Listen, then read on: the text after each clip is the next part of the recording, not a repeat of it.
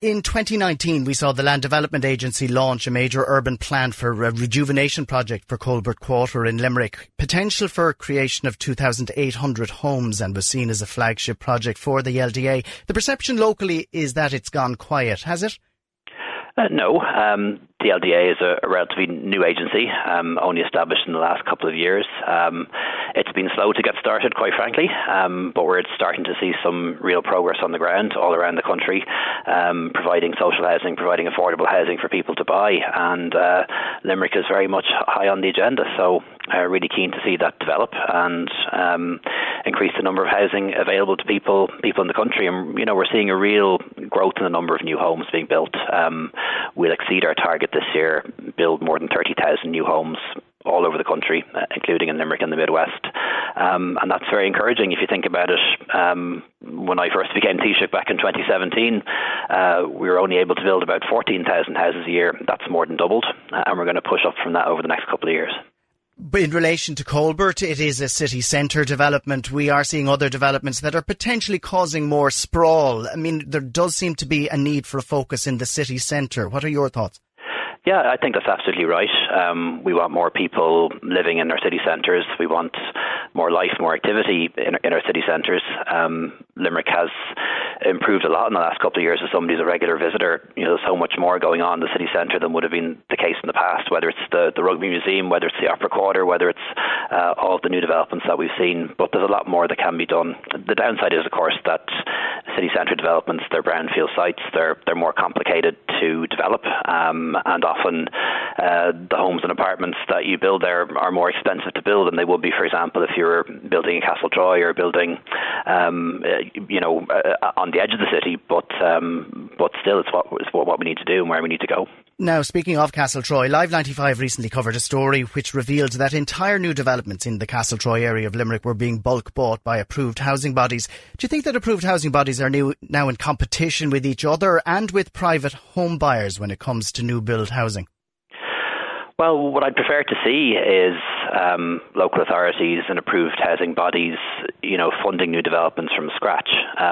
Because I know it's very frustrating when people see, a housing estate being built and they think they might be able to buy there, and then they suddenly discover that the council or an approved housing body has bought it all up for social housing or some form of public housing. But I do think it's important to bear in mind it's not a zero-sum game. So say, for example, an approved housing body buys up an estate of 50 houses. The people moving in there are on the housing list. They're coming off the housing list, which is a good thing, but they're often living in private rented accommodation, and that house that they move out of then gets freed up for a first-time buyer to buy, or a family to buy, or freed up for somebody else to rent. And so it's not a zero-sum game in that sense. I think sometimes that's not really borne in mind. Is there an issue with councils building on council-owned land? And why are councils and approved housing bodies purchasing from private developers? Well, they're doing both. So most of the new social housing and public housing that we provide, when I say public housing, I mean cost rental as well, which is a new form of public housing for people who don't qualify for social housing. Most of it now is being built from scratch, but a certain amount of it is being purchased or leased. Our preference is that it gets built from scratch, but sometimes it makes sense to buy or lease homes, particularly if you need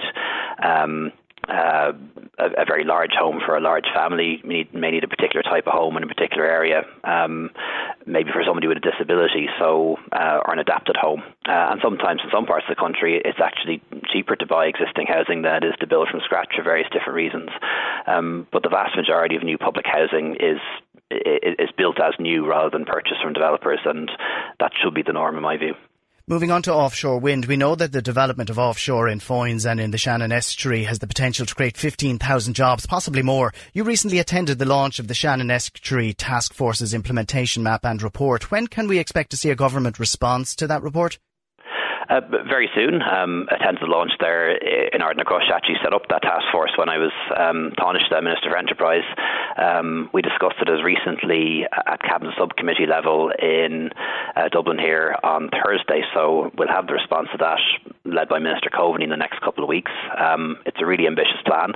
and offshore wind is the future. It's my ambition that Ireland should become energy independent.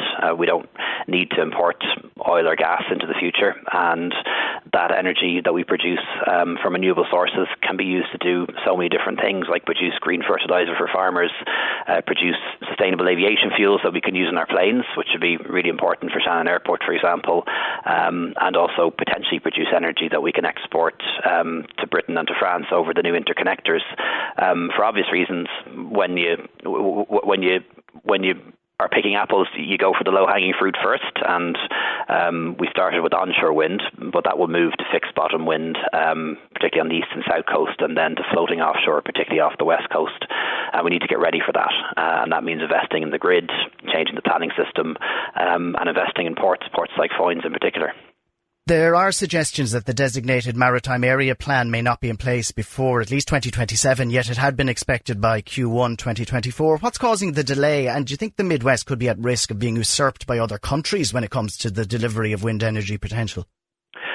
Well, there is a lot of competition, and we do need to bear that in mind.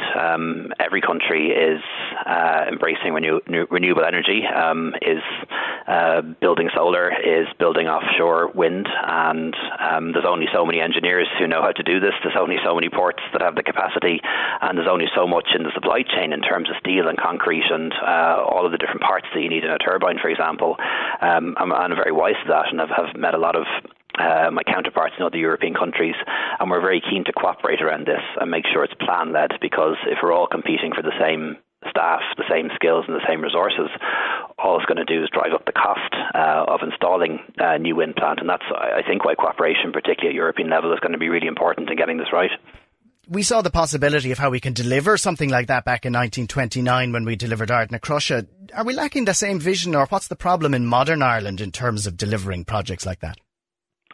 I don't think there's any lack of vision in the slightest, and we've come a long way. It's not that long ago when we produced almost none of our energy from renewable sources.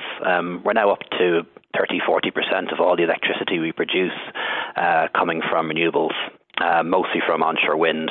The next step really now is to get to 80%. We think we can do that by 2030, and then to really leap above 100%, if you like, and be in a position to produce excess energy, which we can then use to do other things and power industry, and that's the vision that we have.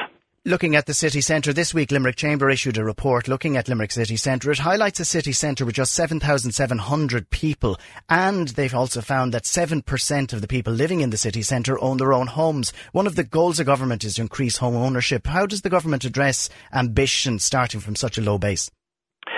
Well, I think when it comes to our city centres, we're keen just to have more people living there. It wouldn't be unusual if you go to city centres all around the world for a lot of people living there to either be in social housing or be in rented housing, whereas home ownership tends to be higher in suburban areas and rural areas, and I'm not sure we can make that hugely different. But in terms of helping people to become homeowners, we're doing so much now. There's the Help to Buy grant, which really helps. So basically the income tax and the USC that you've paid for the past 3 years, we'll give that back to you if you're buying a new home and you're a first-time buyer.